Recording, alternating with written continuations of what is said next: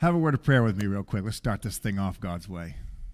Lord Jesus, when we come into your presence, Mary's so right. When we come into your presence, we want to worship you. We want to praise you. We want to pray and communicate with you.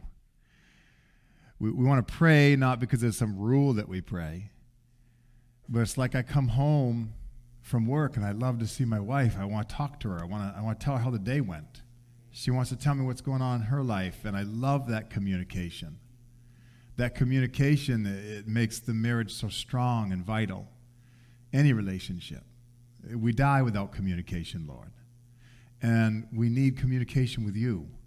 And what an awesome thing you've done to give us your Holy Spirit so that we could communicate with you. God, we don't need a cell phone. We don't need reception. We've always got it.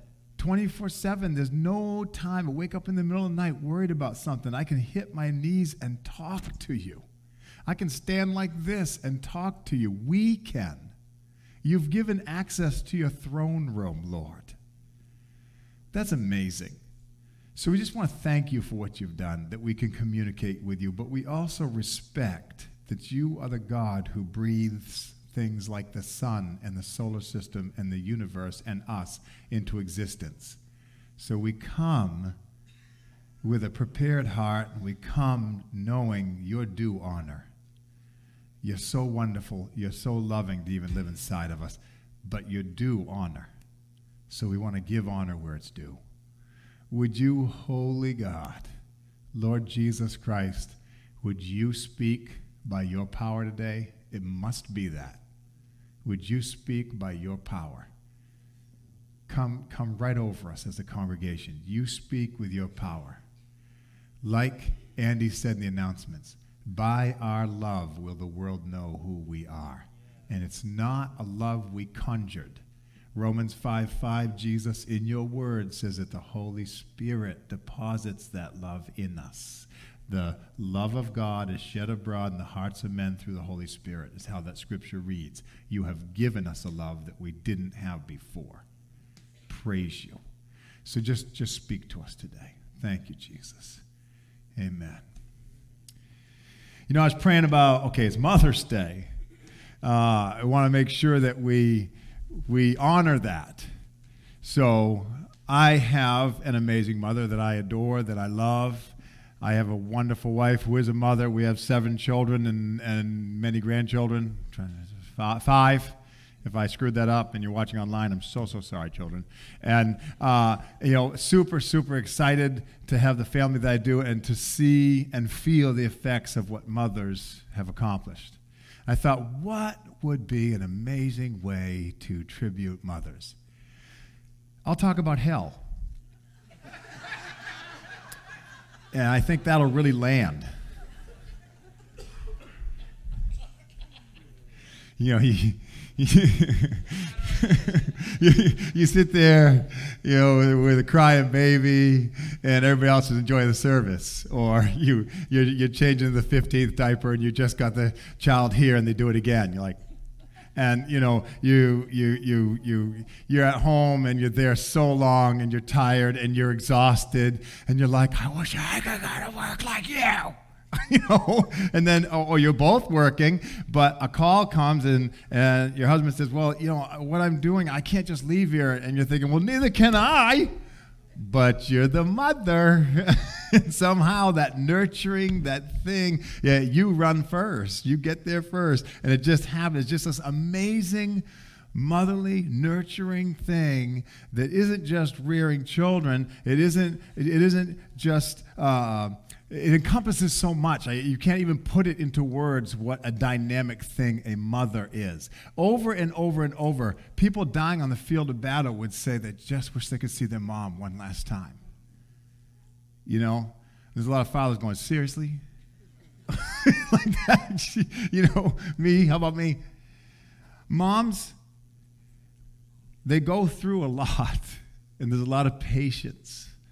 And there's this amazing character of God that is in moms, and that you can't even understand unless you just experience it.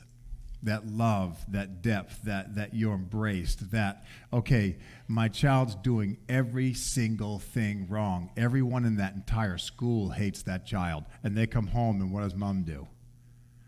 I love you. I know you can do better. Oh, you're going to get it. Don't worry. But there's nothing you can do to make me not love you. And that embrace. Now, have some moms done it wrong? Yep. Have we all failed in lots of ways? Of course. But there's this innate nature in moms. We don't even generally have to tell them to do what they're supposed to do. They'll often just fight to do it. So I'm going to talk about hell.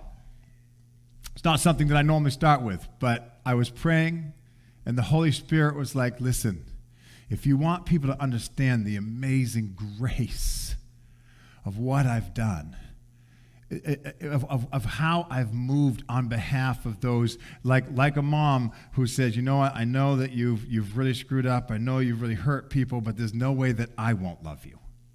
And that's how our God looks at us. There's no way that I won't love you. There's nothing that can separate you from the love of God. There's no height, there's no depth, there's no famine, there's no sword. There's no sin in your life that can separate you from the love of God. I had someone come, we had a funeral yesterday, and I had someone come and say, you know, I thought the roof might cave in if I walked in there. I was like, well, it didn't when I walked in.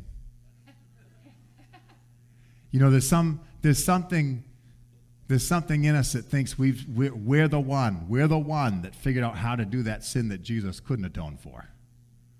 Yes, I know that there's rapists and murderers and really mean, just nasty, ornery people that have been just the coldest of the cold that have made it into the kingdom. But if I walk into a church, everything's going to fall apart. It's not. You are giving yourself way too much credit. Jesus has died for every and any sin on that cross with you in mind. While we were yet sinners, he died for us. But you can't understand grace unless you understand what you are avoiding when you get it. So the message is, warning, the bridge is out. And right before I start, little quick extra intro. When my wife and I, my oldest birth daughter, was getting married, she and her husband were big-time Star Wars fans. You know, just love still are, waiting for Ben Kenobi to come out end of this month. Like super, so am I, by the way, super Star Wars fans. And one of my teaching friends, when I taught for years, one of my teaching friends was one of those guys that's at Hollywood Studios in Disney, and he would go around with his entourage of like super professional, if you can be a professional Star Wars character. And they're I can't remember what they were called, like the 501st Legion or something, but they all are very authentic, even with, Prisoner in Vector 9, and all the things that would be in the movies, they're in their suits, and the voices are there and everything, and they are authentic. And so I said, could you and some of your friends come to my daughter's wedding and like escort them in to the reception? And they did. And it was like super cool. 4 legit stormtroopers with legit white handcuffs and black blasters. Like, these were sick. And they walk them in as dun dun dun dun dun dun dun dun dun dun dun, and that's how they walk into the reception. And there are so many children in our family, and little children, and in our extended family, and so they're all just sitting there. They're just like, can't believe this. Then they stayed and they took pictures of everybody, with their blasters, and you're getting cuffed, and they're taking you in. And my friend turns to me and he goes, "You know what you've done, right?" I'm like, no, what? He said, "You have ruined weddings for every small child ever in their whole life." Because they'll go to these weddings and they're when's the Star Wars guys come? They're watching the whole wedding and suffering through this part. But I know at the reception the stormtroopers come, and then it doesn't happen. Every other one. So if you haven't been a child that sat through 10 weddings that weren't that much fun, and then saw stormtroopers, you don't quite get the difference. But if you saw the stormtroopers up front, kind of ruins the other ones. Some people grow up in the church and they start to forget what it is that you're thankful for. There's so much. But if you bring it down to brass tacks, the scripture is clear. There is one way into eternal life, and it is because of Jesus Christ's sacrifice on the cross for our sins. And everyone sins. So everyone puts themselves in a position where you can't stand in a holy God's presence. Not because he doesn't love you. It's like trying to stand on the sun. If you were going to go to the moon, you have to have a moon suit on, or you can't breathe. And you'll burn up, by the way, on one side, and you'll freeze to death on the other. There's thermal controls on that thing because there's no atmosphere up there. You've got to have a suit to get there. You've got to be painted with a suit of the blood of Christ to get into the kingdom of heaven. How do you get it? You be good enough? You be religious enough? You follow enough rules? No, you just accept the offer. You just accept it. Just accept that he's died for your sins on the cross and say, Jesus, I get it. I'm a sinner, but I got to have what you have. This world is too heavy. It's too much. I can't do it, and I need you. And when you do that, this God that loves you and can't not love you runs to you. The Savior came for you and died for you while you were yet a sinner, pursuing you now, pursuing me. Did I stop sinning because I accepted Christ? I wish. No. If that building fell down rule happened, this wouldn't exist. We have an awesome, loving God, and we need to understand what we're not running into. Sometimes we forget. I always start with Scripture. I've gone too far. I'm going to read this verse. This is Luke 16:19. Okay? Follow through with me. There was a rich man who was dressed in purple and fine linen and lived in luxury every day. And at his gate was laid a beggar named Lazarus, covered with sores, and longing to just eat what fell from the rich man's table. Even the dogs came and licked his sores. The time came when the beggar died, and the angels carried him to Abraham's side. The rich man also died and was buried in Hades, where he was in torment, in hell, where he's in torment, meaning, okay, he died, but he's still there. Understand that you are built with eternal ingredients. You are built with eternal ingredients by an eternal God. So everything in you is eternal. It can't cease to exist. So for it to continue on, because it's made with God, it will continue. You will continue. But you'll continue with him forever in a place of unbelievable peace and God's presence and holiness. And people that don't even understand that, well, what does that mean, living in his holiness? How about no anxiety, no fear, no brokenness, no broken relationships, no sin anymore, none of your own and no one else's. No arguing, but unity. A love that is pervasive. Think of the best possible places and the most secure you felt and the most love you felt in a position where you weren't worried that you had to defend yourself in this group of people. You felt very calm to just be yourself. That isn't even close to what heaven's like. You're made with eternal ingredients. So to get into God's presence, there is a price. It's free. Salvation's free, but it's going to cost you your will. But it's going to cost you so much more if you ignore this plea. So in Hades, where the rich man who died a long time ago, by the way, this is Jesus speaking. And he says, red letter, it's Jesus. It's him speaking. And not only that, he's naming people. So don't think he's just telling you some random parable story that doesn't equate with anyone. I can guarantee Lazarus is real.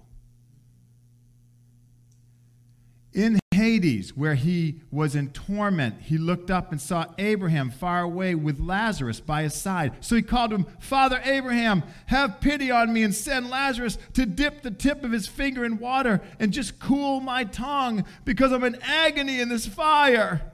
You know what that tells me? He is like we often are. When you're in that place where you feel like God is just removed and you just feel like I did all this to myself, you don't even ask for much. Just lonely and broken and sad. Could you just give me just a tip of water? That's all I deserve, just a tip of water. Just ease the suffering. I would have been like, hey, is there some tram that gets me from here to there? Is there some kind of like gondola that I can ride? I want to be where you are, on the other side of this chasm. And he's like, no, just give me some water. He knows he doesn't belong over there. He's aware now. He didn't know earlier. He knows now, and he knows he can't get there. But his request is just send Lazarus with water. Do you notice something, by the way? The scripture says that when we behold him, we become more like him. The scripture says that Jesus, what he did for us, and when you accept him, you are going to be made like him. So Lazarus is up there looking amazing in his new holy body in heaven, and this guy's like, won't even talk to him still. He's talking to Abraham. Hey, can you send the water boy of heaven, that beggar that meant nothing? Can you send him to help me? Because he still means nothing to me. He's still got that same twisted, messed up thought process because there's no God in him. So he says, Abraham replied, Son, remember that in your lifetime you received your good things while Lazarus received bad things, but now he's comforted here and you're in agony? Besides all this, between us and you there's a great chasm that's been set in place so that those who want to go from here to there can't, nor can anyone cross over from there to us. So he answered, which, by the way, that's written there to tell us, one, the two destinations are eternal. And you can't cross over later on and try to figure this out after the fact. You figure it out while you're alive on this earth, because you will always be. But it also tells us this.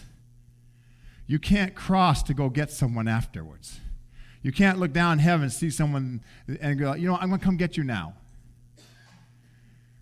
So it makes our job here more vital. It makes what we're supposed to do as Christians so much more significant. We've got to be who God called us to be. Not as a set of rules. Just a relationship with Christ, because the more time we spend with him, purposeful time spent with Christ starts to make you more like him. He speaks to you. He talks to you. He communicates to you. He imparts his Holy Spirit to you. You start by just abiding in him and just spending time with him and loving him and speaking to him, having a communication with him. He can hear you. You don't have to do anything special. It's not rules. Just talk, and he hears, and he responds. And the more you do it, the more comfortable it gets, and the more you start to get comfortable in this walk with him. And then you start moving in it. That's what's vital. You don't have to come up with this 10-step plan to save all the lost. You just got to spend more time with God and let him show you what to do daily. Over and over, people are like, I got to do this, I got to do that. No, spend time with God. He'll show you what to do. He'll speak to you in your day. Over and over the scripture it says, as Jesus went along, he came across 10 lepers. As Jesus went along, he comes across some blind men. As Jesus went along, he meets some Pharisees and they challenge him. It is always as he goes along. As he goes along, he's walking around, he's listening to the Holy Spirit, he's talking to God, and then he's talking to people. Do the same. Don't hide who you are, but don't try to push it in people's face. Just be Jesus to someone because he lives inside of you and you can. Abraham replied, Abraham said, you can't get across, we can't get across. We'd love to help you. Because we're standing with God. We'd love to help. Love is in our heart. We want to help. We cannot help you. He answered, then I beg you, Father, send Lazarus to my family. For I've got 5 brothers. Let him warn them, so that they won't also come to this place of torment. He's like, okay, so send Lazarus, the guy you was begging at your door, who you stepped over every day. He just wanted crumbs, and you wouldn't provide him. And you stepped over him to go to work every day, and then came home, stepped over him again. You saw the dogs licking his sores. You didn't care. You want me to send him to your 5 brothers because you think he convinced them? Did he convince you? Also, he's here. He can't go back there and do that. Abraham replied, they've got Moses. They've got the prophets. Let them listen to them. No, Father Abraham, he said, but if someone from the dead goes to them, they will repent. And he said to him, if they don't listen to Moses and the prophets, then they're not going to be convinced even if someone rises from the dead. This is Jesus talking. What he's telling you is, if you won't trust in what the Word of God says, Moses and the prophets, if you won't buy into what God is saying in his Word, then you're going to have a great deal of trouble just believing because you've heard Jesus rose from the dead. Jesus is the living Word. Spend time in the Word, and you're spending time with Jesus. It's a supernatural book. It does supernatural things. It's a supernatural word, and it changes you in supernatural ways. Spend time with Jesus, and you start to access what is Jesus inside of you, the Holy Spirit living there. Do that, and you'll start to understand the depth of his death and burial and resurrection. But you just don't hear it, and that's enough. And you don't stop there either. You hear it, that's enough. It's enough for you to understand that he died for your sins. Great, get started, but don't stop. That's like a marathon where they go, pang, and you go, and just stop. Everybody's running. You just stop. Why'd you stop there? Well, I thought I just had to cross the start line. No, you got to cross the finish line, people. We got something to do. Keep moving with him. Keep listening for him. Keep speaking to him. Okay. Anybody in here know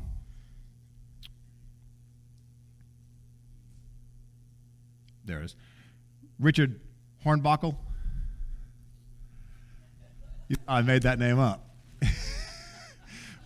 Richard Hornbuckle is one of the luckiest men alive. So take a look at this picture, this first picture. That's his car. That's 150 feet up. What you're looking at is the southbound, totally intact Skyway Bridge in St. Pete, Florida. The part you're looking at that's not there is 1,200 feet of Interstate 275 bridge that plummeted into the shark-infested waters of the bay. That boat you see is called the Summit Venture. It's a huge bulk carrier that hit the pillars that hold the bridge in 1980, May 9th. So like literally, 42 years ago? It was 1980. So that guy is 14 inches from the edge. 14 inches. You're like, wow, oh good, nobody died. No, 35 people died because he was the 8th car. There are 7 others and a Greyhound bus that did not make it. This was rush hour. It's in the morning. People are racing off to work. An unprecedented and unannounced storm comes sweeping across the bay. The guy running the ship knew the other ship's coming, and there was supposed to be another freight coming this way, and he said he couldn't steer out to get to the deeper, wider section, so he went to there were 2 sections for going both ways, but one was easier to navigate with his big ship, but he went to the other side because he thought there was one coming this way, and he couldn't see anything because there was blinding rain and ridiculous fog. And it was a horrible, unannounced storm. Didn't seem to catch the radar. And these happen in Florida, by the way. They're not a big shock. They happen all the time. But in 1980, they didn't have sophisticated enough stuff to make that turn, I guess, because he didn't. huge winds. People are just trying to stay on the bridge, and they're on their way up, and boom, he hits the pillar, and it shakes, and it tumbles. 1,200 feet of road. The pinnacle is about 180 feet. The new one's about 200. It all plummeted in the water. So he's screaming when he realizes that parts of it are falling off his deck, and one pickup truck bounces off his deck. That's the second luckiest guy alive, because he lived. His pickup bounced off the deck, splashed in the water, and it gave him enough time to swim out and get on that boat, and they pulled him up. He's the only guy that hit the water that didn't die. Second luckiest. I say second because that hurt. This guy just crawled out of the car. Now, what is crazy? Can you hit the next slide? Just look at the next one. Okay, so there's the same picture, and that's where it is. Draw the little red line and see how deep that is down to that boat. Just to give you perspective. The bridge is out. But all these people at rush hour coming up the bridge don't know. Most of the initial people that died weren't on the strip of land when it went down. They drove off the edge. That's why the one guy hit the front of the boat. They drove off one after another like lemmings because they didn't know the bridge was out. The storm was ridiculous. They couldn't see like the pilot couldn't see. You ever been in that kind of blinding lateral rain? It's bapping off your shield. All you can do is just barely see the brake lights of the car in front of you, so you're just following them. You know? That's what they did. 7 cars and a Greyhound bus. There's a memorial with the 35 people's names. Some were 19, some were 20, some were 50, some were 60, all different ages. They didn't know the bridge was out. Now, had this happened sooner, if someone had recognized it and got out in the blinding, winding rain and trying to stand up because the wind's crazy up that high, it'll knock your car all over the place. I don't know how he got out without getting blown off, but got out and said, "Stop, stop, stop, the bridge is out, the bridge is out." Could have saved all these other lives. But everybody's scared to even move or get out and they don't want to look like an idiot. Everybody's kind of coming up, but they're stopping. Something seems to be weird, but we're just going to keep driving, I guess. It is our job to inform people that the bridge is out. Everyone ascending to this time. Everyone ascending, moving. There's some storms. There's life. A lot of distractions, looking at the water. Wind blowing, but we have got to let people know that the bridge is out. You get to a certain place, if you don't know the bridge is out, the guy at the boat, Mayday, Mayday, I hit the bridge. It's like there's like 1,000 feet of road, half of it's on my boat. It's crashing, calling for rescue. They're bringing in helicopters, they're bringing in all this different Coast Guard in the area. They can't get in the water because of sharks. There was so much blood in the water that the sharks they're just everywhere. They couldn't get the people out. There was nothing they could do. It's 35 people. And Richard Hornbuckle standing 14 inches from the edge. On a piece do you see how it's tilted down? The piece he's on broke and just somehow held.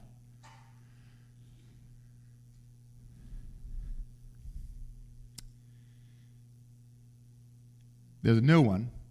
I'll click the slide. Notice what they put in the water. They call them dolphins. Those big circles are bumpers. They made the pillars different so they can sustain a much greater shock. But they also set up the pillars with a lot more ground around them, and they put these dolphins in the water, these big discs. What they're designed to do is to be bumpers, to bump the boats off if they're off course, so it doesn't happen again. They put all these things in place to try to fix it. Those dolphins, it's another part of what we do. We must prevent that collision course of just crashing everything down by being there for somebody else who's in chaos and in a storm.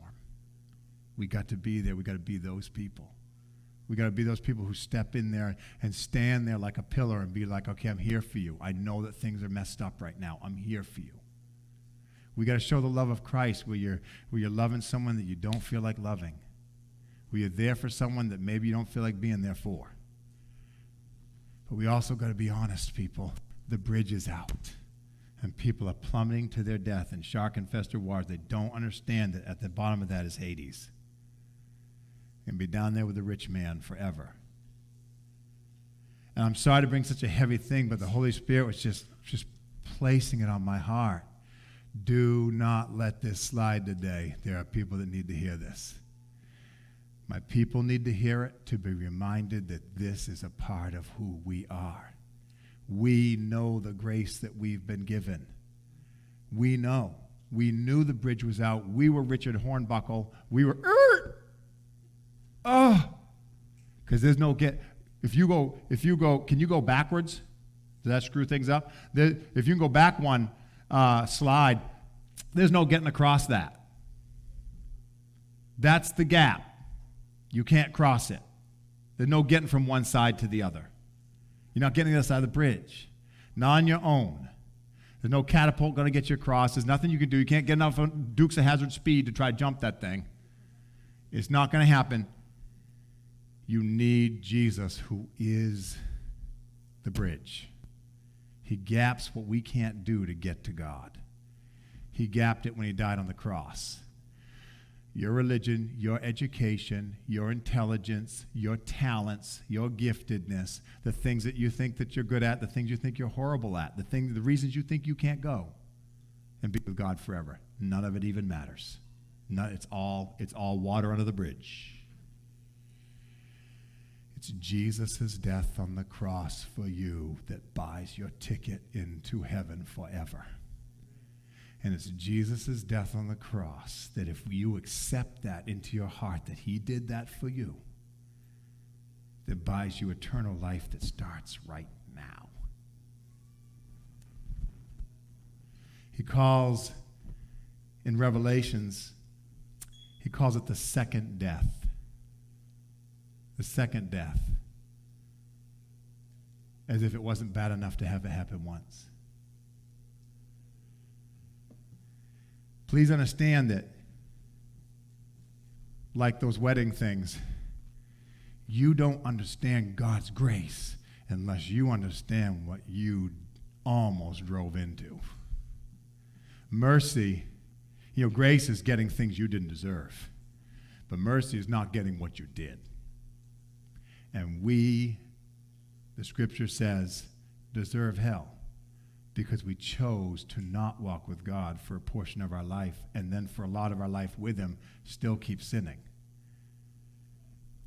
But this loving, awesome, beautiful God sent his Son, Jesus Christ, God himself in the flesh, to be the sacrifice for our sins. And all the wrath of God that was supposed to land on sin, on us, on sinners, landed on him. He took it himself for you and for me. Amen? With that in mind, I just want to do a couple of things. One, this is vital. It's vital. I'm finishing a little early. I'm doing it on purpose. I'm not going to continue just talking the message right now. It is vital. If you haven't accepted Jesus Christ in your heart and you're like, I don't quite get what he's talking about, but something is pulling at me. I want to know. I'm going to ask you in a minute to just come up and pray with someone.